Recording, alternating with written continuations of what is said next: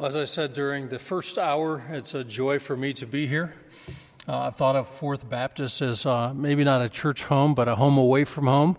And a number of reasons. I've appreciated the leadership of your pastors through the years, admire the seminary so much, and have enjoyed the times I've had to minister here. And then your pastor just is a good friend in ministry. And again, I think we see things very much alike. And I always like to remind you, in 2010, I got to take a trip to Israel, and it was a great experience. The chaperones were your mom and dad.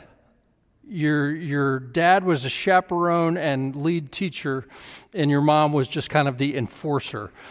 It was funny, we had a bunch of pastors on the trip, but she would let us know, do not be late, we will leave you. And she would have, so I had such a privilege getting to know them. I thank the Lord that they get to enjoy His presence directly. They served Him from afar, now they're serving Him face to face, and what a joy that is.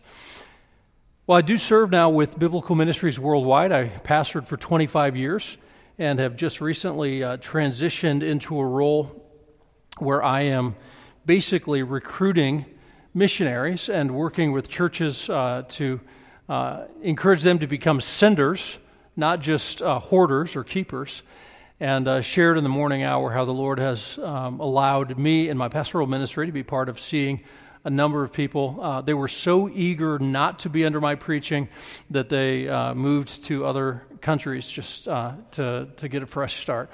The Lord has allowed us to send many missionaries out, and now my new role as the Vice President of Global Opportunity is basically to recruit missionaries. I appreciate your prayer for that, and I shared on that this morning, but if you would like to sign up just to get updates, more about that ministry, the part you can play in it, there's a QR code, so younger people, you can click your phone on that. The rest of us, there's a paper sign up in the lobby, and you can sign up for that if that would be a help to you. Take your Bibles, please, and turn to 3 John. It's not a statement that you hear very often. The book of 3 John. If you don't know how to find it, go to Revelation and turn left. The New Testament is filled with letters. We used to call them epistles. Epistles are not apostles' wives. Epistles are letters sent to churches. In the New Testament, we have a number of kind of postcards. They're short letters. This one is only one chapter long. 3 John is just 15 verses, but it's underappreciated. This is such a great book for the church. It's such a great book for the cause of missions. We're studying a sermon today called For the Sake of His Name. We couldn't have had a better introduction, I suppose, than singing that psalm. That psalm grows out of the book of 3 John, where we learn that there are people that are leaving home.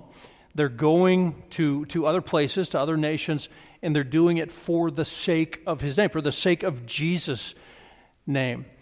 3 John is such a unique book. It talks about missions and the role that we get to play. Not everyone in the church is supposed to go. One of my burdens as I present just an urgent call for more missionaries, as I pray, Lord of the harvest, send forth laborers. I would pray that at Killian Hill where I pastored, not just generally, but Lord of the harvest, please send laborers from this church. And as the Lord answered that, it was a great joy to us. I would pray this morning, Lord of the harvest, send forth laborers from Fourth Baptist Church. Use people locally around this area, but Lord, burden some to go out for the sake of the name. But one of my burdens as I preach missions is it's easy to hear a missions message, and for those of us who are called to stay, you could feel a little bit like, so we don't have a part to play. We're kind of second class. You know, I'm not doing anything special. I'm just a mom raising children.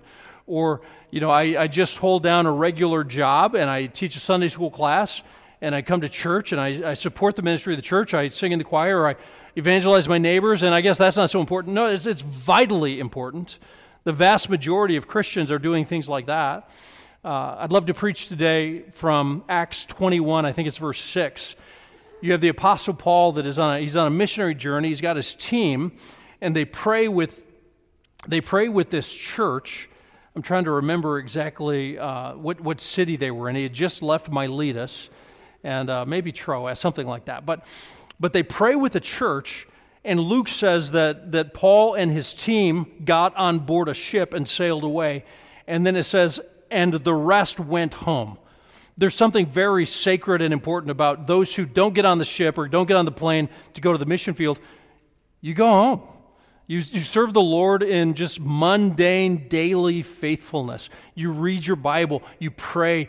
You train your children. You support your church. You look for opportunities to share the gospel. There's something very valuable about that. So please don't hear me when I urge you to consider missions. Please don't hear me say that if you're not called to frontline missions, that you don't have a big part to play in what God is doing. A big part that we're going to see from the book of 3 John is even if you're not going as a missionary, you have the privilege of teaming with missionaries by supporting them through prayer, but even financially, and that's a big portion of the book of 3 John. The last word I have up there is schism. We're studying missions and giving and schism. Schism is division. Schism is church. A church being fractured. And we see that all through the New Testament. There's a scandal of schism where there are churches that people are actually called out for bringing division. You know, you think about Euodia and Syntyche. They are forever preserved in Holy Scripture as a couple knuckleheads that couldn't get along in the church, and the Holy Spirit inspired them to be corrected. That must have been an awkward thing to hear when the book of Philippians was read in public and the two of them heard that. All right, church division is a problem. It's not just that it breaks up the harmony of the church, but it distracts the church from its mission. So we have this important book, a lot packed into just a few verses, and please don't think me irreverent for using this example, but I'm going to go back to my childhood. I would get up on Saturday morning and watch cartoons. And I especially enjoyed the exploits of Dudley Do-Right. Any of you remember the comic Dudley Do-Right? It was part of Rocky and Bullwinkle, and he's a Canadian Mountie. And I can't remember his girlfriend's name, but she was always a damsel in distress, always in danger, and he had to always rescue her from the villain. Does anybody remember the name of the villain from Dudley Do-Right? Snidely Whiplash. Many of you knew Snidely Whiplash. Now, without looking, give me the main characters from the book of 3 John. That is troubling. You know Snidely Whiplash. I want you to get to know Gaius and Demetrius and Diotrephes. Well, I use this illustration, and you know, I'm kind of jesting, but I want to set the tone. In the story, the people that are being kind of afflicted, the people that are in need of help, I don't want to say damsel in distress, but the people needing help are these missionaries. And when we read the book, we're going to talk about the brothers. These are people, they didn't grow up in this local church, the one that's being addressed. They're strangers, but they're gospel preachers. They're missionaries. And they're going out for the sake of the name, but there is someone that is trying to prohibit their support, and that person is named Diotrephes. He's the villain. Now, Dudley Do-Right is kind of like, it's done with, you know, kind of an old piano sound, and you have this villain that it's like a melodrama. Have you ever been to a melodrama? Somebody comes out on stage, he has a curly mustache, and boo, hiss, you know, it's kind of overplayed. Well, there's a villain in the book of 3 John. His name is Diotrephes. Let me ask you a question. Have you ever met someone named Diotrephes? No, you don't name your son Diotrephes because he's a bad guy. It would be like naming your daughter Jezebel. This is a troublemaker in the church. And then the hero, in this book, we would say maybe the Apostle John. He's writing a letter probably to a pastor of the church, maybe the host of the church in his home, Gaius. And then he's going to write about Demetrius. He's basically going to say, I'm urging you to follow Demetrius, not Diotrephes. Imitate what is good, not that which is evil. So you have a beautiful call to missions and to missions giving and to unity, but it's not just It's not just a letter that's giving commands and making statements of truth. There's actually a plot. There's a story to it, and maybe those characters will kind of help you get ready for that. Well, take your eyes off of them. Let's put our eyes on the Scriptures and see what God has to say from the book of 3 John. I'll read it, and you read it with fresh eyes, and ask the Lord to teach us as we study His Word together today. Book of 3 John, under the inspiration of the Spirit, God's Word is inspired and authoritative and sufficient and life-changing. Let's study it together. The elder, to the beloved Gaius, whom I love in truth. Beloved, I pray that all may go well with you, and that you may be in good health as it goes well with your soul. It's a great prayer. I'm praying for your physical health, but even more so for your spiritual health. For I rejoiced greatly when the brothers came and testified to your truth, as indeed you are walking in the truth. I have no greater joy than to hear that my children are walking in the truth. Well, what is it that they're doing that John is so proud of? We begin learning that in verse 5. Beloved, it is a faithful thing you do in all your efforts for these brothers, strangers as they are, who testified to your love before the church. You will do well to send them on their journey in a manner worthy of God, for they have gone out for the sake of the name, accepting nothing from the Gentiles. Here it's not really an ethnic term. It's not saying, Gentiles as opposed to Jews. They're not accepting support from unbelievers, but they're being supported in their missions work by the church, by God's people. Verse 8, therefore, we ought to support people like these, that we may be fellow workers for the truth. I've written something to the church, but Diotrephes, boo, hiss, Diotrephes, who likes to put himself first, the King James says, who likes to have the preeminence, does not acknowledge our authority. So if I come, I will bring up what he is doing, talking wicked nonsense against us. And not content with that, he refuses to welcome the brothers and also stops those who want to and puts them out of the church. Beloved, do not imitate evil, but imitate good. Whoever does good is from God. Whoever does evil has not seen God. Demetrius has received a good testimony from everyone and from the truth itself. We also add our testimony, and you know that our testimony is true. I had much to write to you, but I would rather not write with pen and ink. I hope to see you soon, and we will talk face to face. Peace be to you. The friends greet you. Greet the friends each by name. The Apostle John, the last living disciple. All of the other disciples were martyred. John lived to a ripe old age. He wasn't martyred, but he certainly was persecuted. Some say that he was tortured for his faith. We know that he was exiled to the Isle of Patmos. But he had leadership over a group of churches. He would write like to the 7 churches of Asia Minor. We read about that in the book of Revelation. Church history has him ministering at Ephesus for a time. Here he's writing to this church.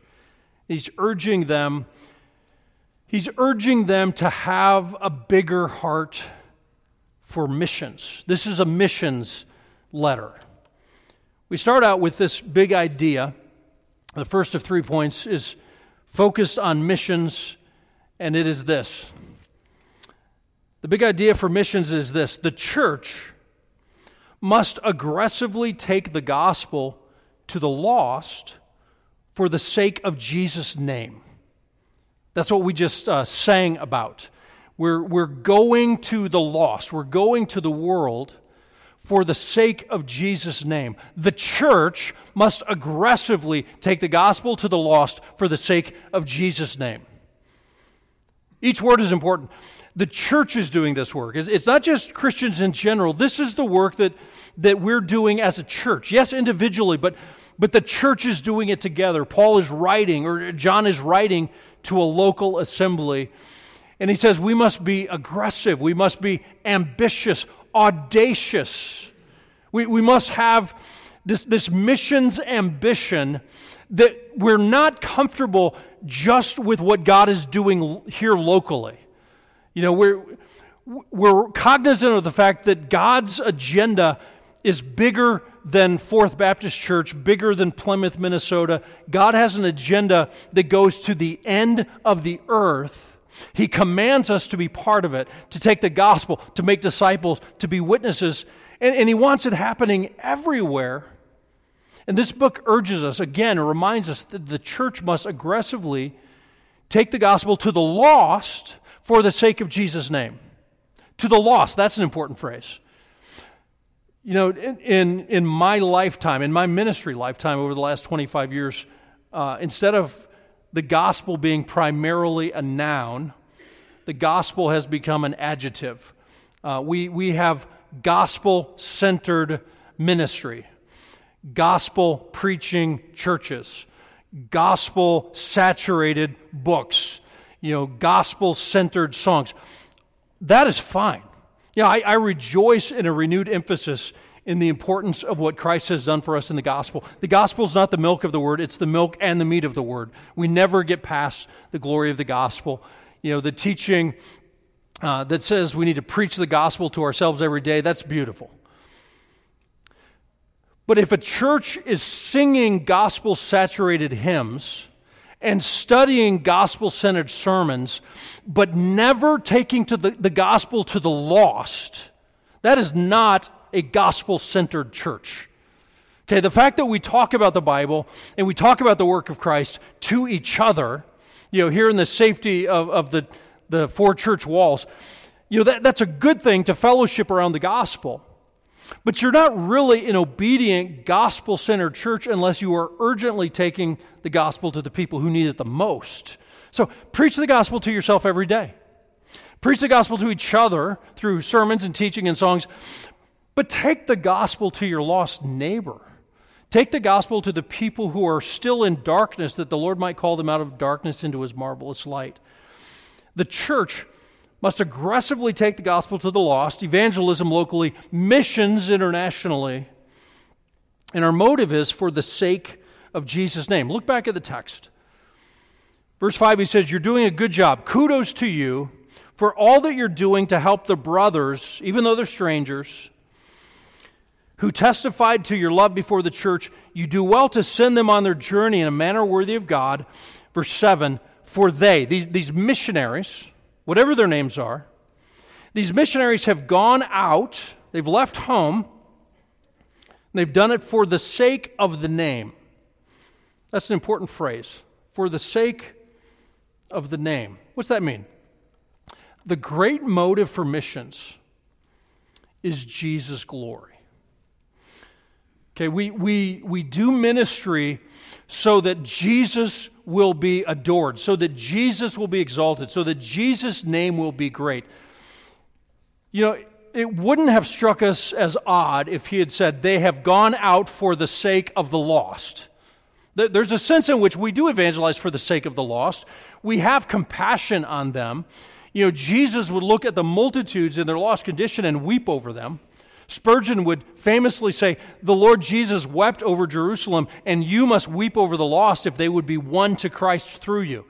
So we have compassion on the lost, but the Bible doesn't say that they went out from their home church, their families, their comfort zone. They went out for the sake of the lost. There's even a greater motive than compassion for the lost, and that is they went out for the sake of Jesus' name. They had what we call a doxological intent, a doxological purpose. You know, big words usually aren't that helpful, but doxology means glory. They went out for the glory of God. We sang this morning about, you know, giving the gospel to the lost, and think of the throng of believers who will gather around the throne singing praise to Jesus. We read about it in Revelation 5, Revelation 7, and there's a song in heaven, "Worthy is the Lamb who was slain." That is the celebration of heaven. In heaven, we're rejoicing in Jesus who shed his blood for us, who traded places with us, who became sin for us so that we could be counted as the righteousness of God through the doctrine of justification, through the imputation of sin to him and of righteousness to us. All the glory goes to Jesus. And a big motive of missions is not that we're so motivated by the condition of the lost, which is important but secondary. We're primarily motivated by the sake of Jesus' name. So Paul says in Romans 1:5 that we're preaching the gospel for the sake of Jesus' name.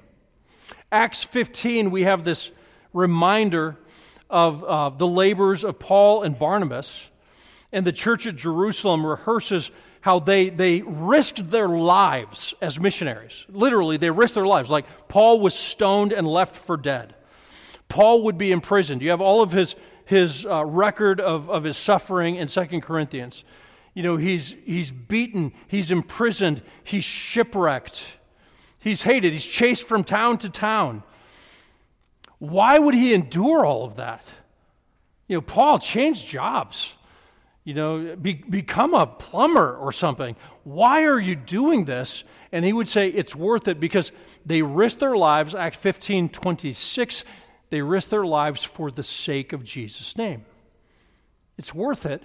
We want people gathered to Christ for his glory. They are gathered to worship him. John 4, the woman at the well is being evangelized, and in the middle of the evangelism discussion, Jesus says that God is seeking worshipers. Wow, that seems like a change of topic. It wasn't a change of topic. God is bringing the lost to himself in order to create an assembly of worshipers. We do what we do for the sake of Jesus' name, for his glory.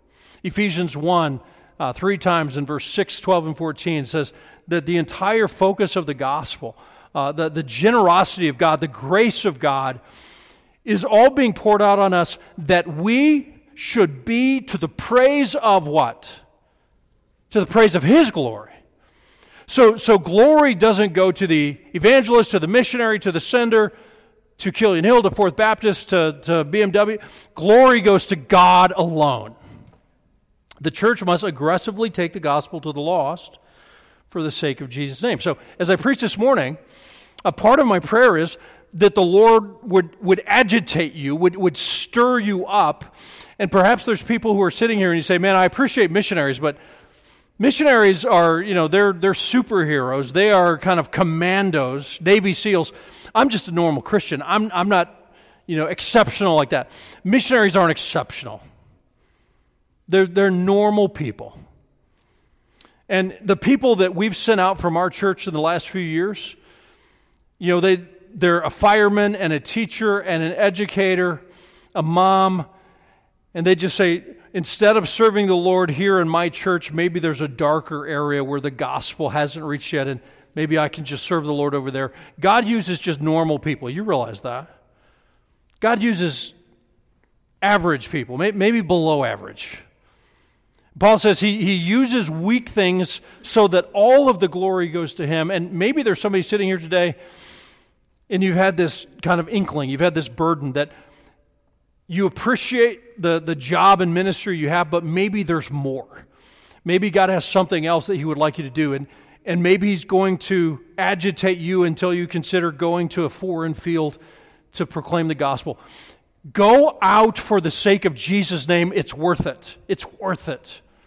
I love the hymn by Isaac Watts, How Sweet and Awesome, or How Sweet and Awful. Do you sing that? There's a verse that says, we want to see your churches filled, that all the chosen race may with one heart and soul and voice sing thy redeeming grace. We want to see the lost come in and give praise to Jesus. The church must aggressively take the gospel to the lost for the sake of Jesus' name. Now, many of you, most of you, aren't called to go out. What part can you play? The Bible talks about giving. The second point is this: the church must generously support missionaries in a manner worthy of God. The church must generously support missionaries in a manner worthy of God. So, verses 5 and 6 and 8, John is writing to the church and he says, all right, what you've done to financially support them, good job. I've heard about it. I'm proud of you. Attaboy. But then he's going to say even more aggressively, we should do even more. Let's read these verses again. Beloved, it's a faithful thing you do in all your efforts for these brothers, these missionaries, strangers as they are. You're not only supporting your own tribe, you're not only supporting people that grew up with you and graduated from your schools, you're supporting gospel preachers. They testified to your love before the church. You will do well to send them on their journey. That's a common phrase in the New Testament, to send them on their way. Do you ever sing the song, O Zion, Haste?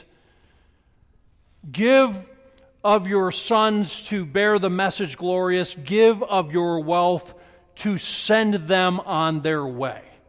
Paul will write, help this person on his way. Or he writes in Romans, I'm coming to see you, but I hope that you will help me on my journey because I want to take the gospel to Spain as well.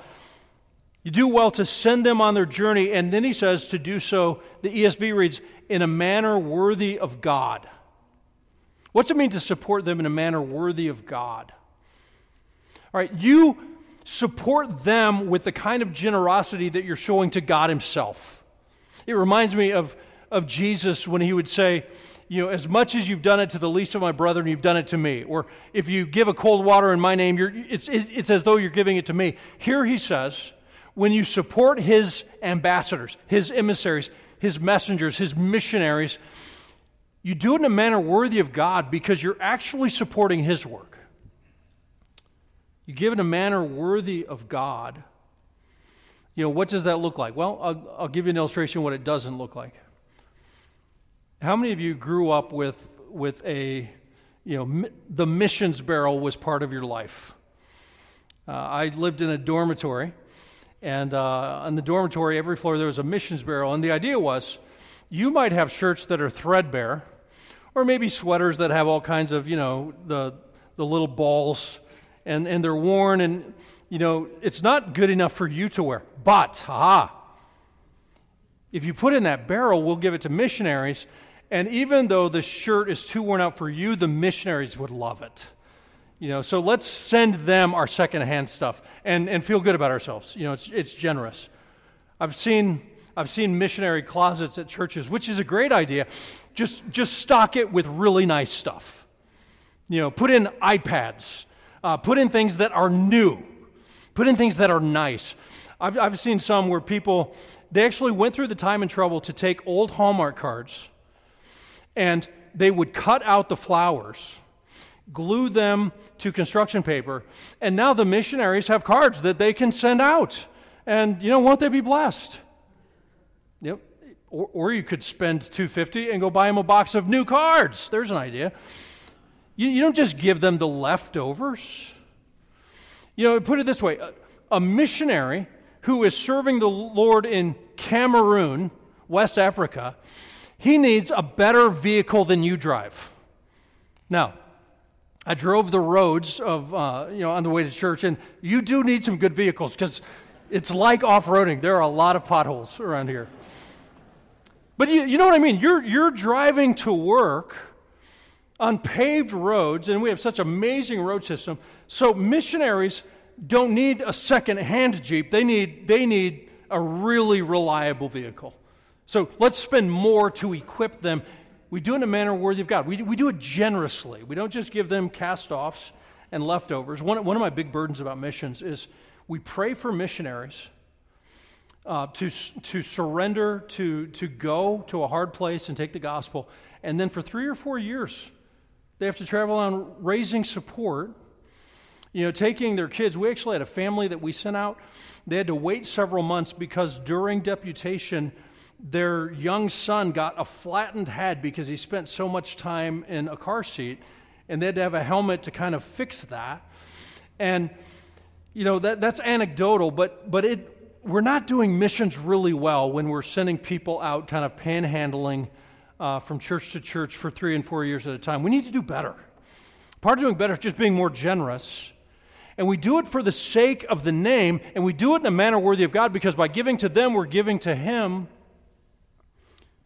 And then verse 8 gives us even more motivation. It says, therefore, we ought to support people like this, that we may be fellow workers in the truth. Fellow workers. Here's the generosity of God. You may not go to the mission field, but when you support those who are going to the mission field, you are counted as a co-worker.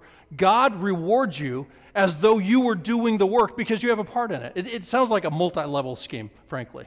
It's just the generosity of God. You're rewarded for the work that the missionaries you support are doing. Now, that cuts both ways. In a moment, I'm going to urge us not to be schismatic and divisive, and somebody might say, so you're repudiating separation. I'm not repudiating separation. 2 John, look back at 2 John, it's just a page to your left. 2 John warns against false teachers, and I'm going to just jump in at verse 10.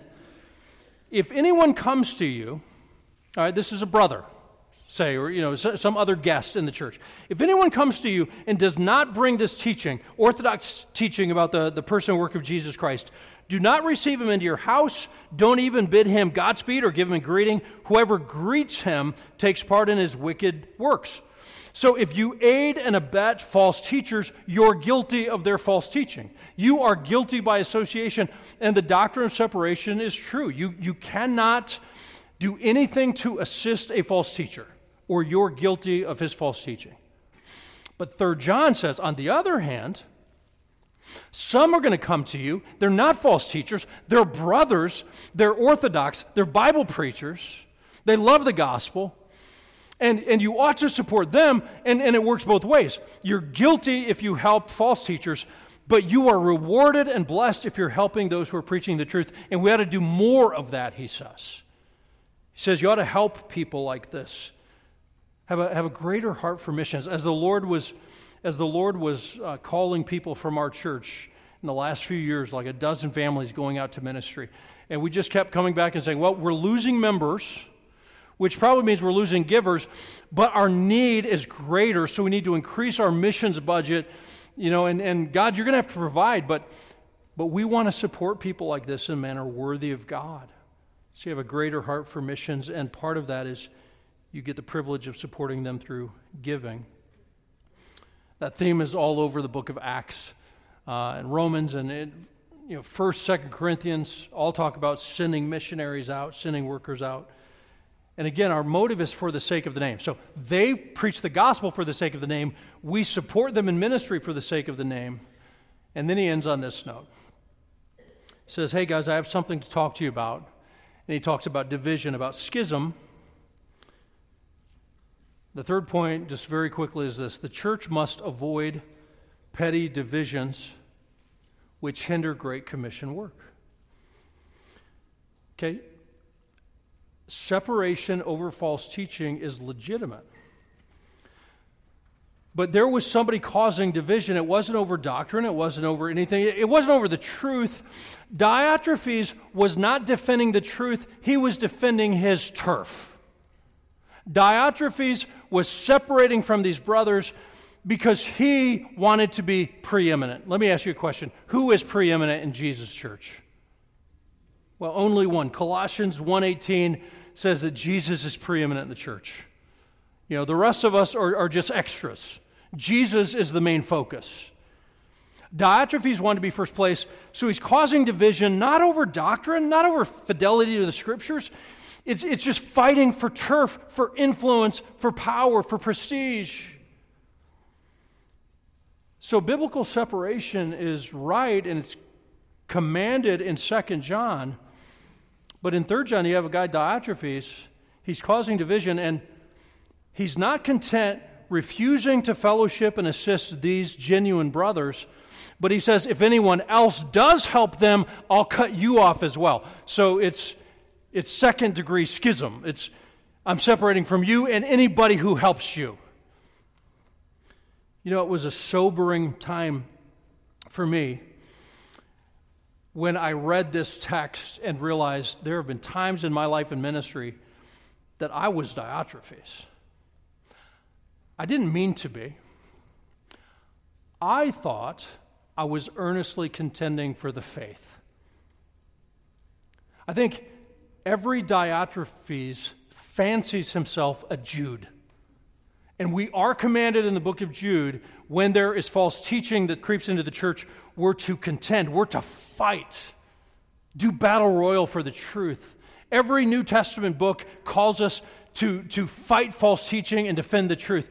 But there have been times in my life and ministry, I thought I was fighting for the truth like John or like Jude, and actually I was just being schismatic like Diotrephes.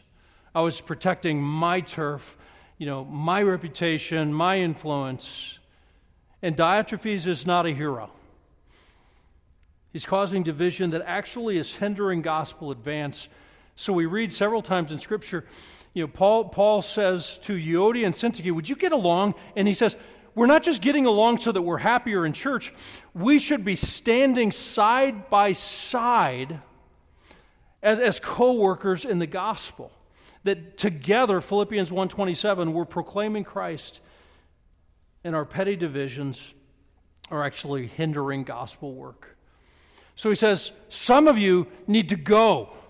For the sake of the name, you need to be willing to go. And the little bit that you'd have, you kind of say, like, God, you're not getting much. When you get me, you're not getting much, but you have me. And if you would use me somewhere else, I'm willing to go, and the Lord will use you in remarkable ways. Some of you need to go. More of you need to be more generous in your supporting of missions. And, you might look at your discretionary spending at home and say, I could do a little bit less of this or a little bit less of that, because eternal souls are at stake. The glory of Jesus is at stake.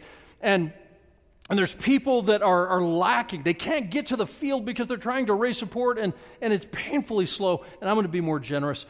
You ought to do that for the sake of Jesus' name, and you do it in a manner worthy of God as fellow workers in the truth. And then you just stop petty divisions. I've been so burdened over the last year. As I see Christians, the last couple of years, see Christians who are much more concerned about politics than they are about gospel advance. Trump is a demon, or Trump is an angel, or COVID is real. Oh, COVID is false. Masks are stupid. Masks are necessary. Vaccines. I don't care. I mean, you can have opinions. And Scripture actually tells us how to disagree agreeably. So you're persuaded in your own mind. These are not biblical things. You look up the word vaccine in the Bible, it's not there. Not even in new versions. But you save your zeal for the gospel. Paul would actually say, I go out of my way, so to the Jews I act like a Jew, and to others I act like them. I become all things to all men that I can save them. So he says, instead of letting other things become my passion and identity, I put those things aside because the central truth of the Christian life is Christ. And the church has gotten so distracted in the world. Our evangelical witness, our Bible-believing witness in the world is not very strong right now. But people know where we stand on masks. Who cares? I'm not trying to persuade you one way or the other. It's not a first matter. It's not worthy of all of that attention. Only Jesus deserves preeminence in His church. Why do missionaries do what they do? Why would you leave your family and your church and your comfort, go to the other side of the world for the sake of Jesus' name? Why would you risk danger from disease or violence? My brother's a missionary in Brazil and now leads a Brazil Gospel Fellowship mission. He's the director now. But when he's in Brazil, there was a time his neighbor was shot, and he actually helped the guy get to the hospital. He had brain matter on his clothes, and he's in such a dangerous place. Dan, why would you take your family to such a dangerous place? What's the answer? For the sake of Jesus' name, for the glory of Jesus. I talked to a missionary in the South Pacific. Lady's been there for a lifetime. And I think she's of Scandinavian descent. And I said, you must really enjoy the sun, the beach, the ocean. She goes, honestly, I don't enjoy any of that. I don't like the ocean. I don't like a lot of sun. I get sunburned, and not my favorite. You live on an island in the South Pacific. Why do you do that? And she kind of choked up a little bit. She said, I've missed the births of a lot of my nephews and nieces. I've missed some important family events. This isn't the environment I would choose to live in, but it's so worth it when a sinner who's never heard the gospel hears and comes to Christ and becomes a brother or sister, and I see them get to grow. It's so worth it for the sake of Jesus' name. Why should a church like Fourth Baptist be urgent in sending missionaries and supporting missionaries? And the answer is, we do it for the glory of Jesus' name. 3 John is a short book, but boy, it packs a punch. We do what we do for the sake of Jesus' name. My prayer for you might feel like an imprecatory prayer, like I'm praying against you, but I'm praying that the Lord would raise up missionaries from this congregation. And seminary students included, but not exclusively. Lord, just send Christians to go out for the sake of the name. Help us to support them with more urgency and generosity. And Lord, help us to not be divided by petty things, but to keep our focus on the centrality of Christ and the cross. And the great mission that we have is not to change culture and, convince them of our political persuasions. Our great call is to preach the gospel to every creature, to make disciples. All the glory goes to Jesus. Amen? Amen. Lord, take your word and use it in our hearts. And I don't know what you're doing. I can preach the truth, but Holy Spirit, you can apply it. And I pray that you would. You do a work, and we'll be jealous that the glory goes to you alone. Thank you for Jesus who suffered and died in our place. Thank you that he rose again. If any is here today who doesn't yet know Christ, would you open their eyes to the truth? And for the glory of Jesus, would you save them? Do your work through your word. We pray in Jesus' name. Amen.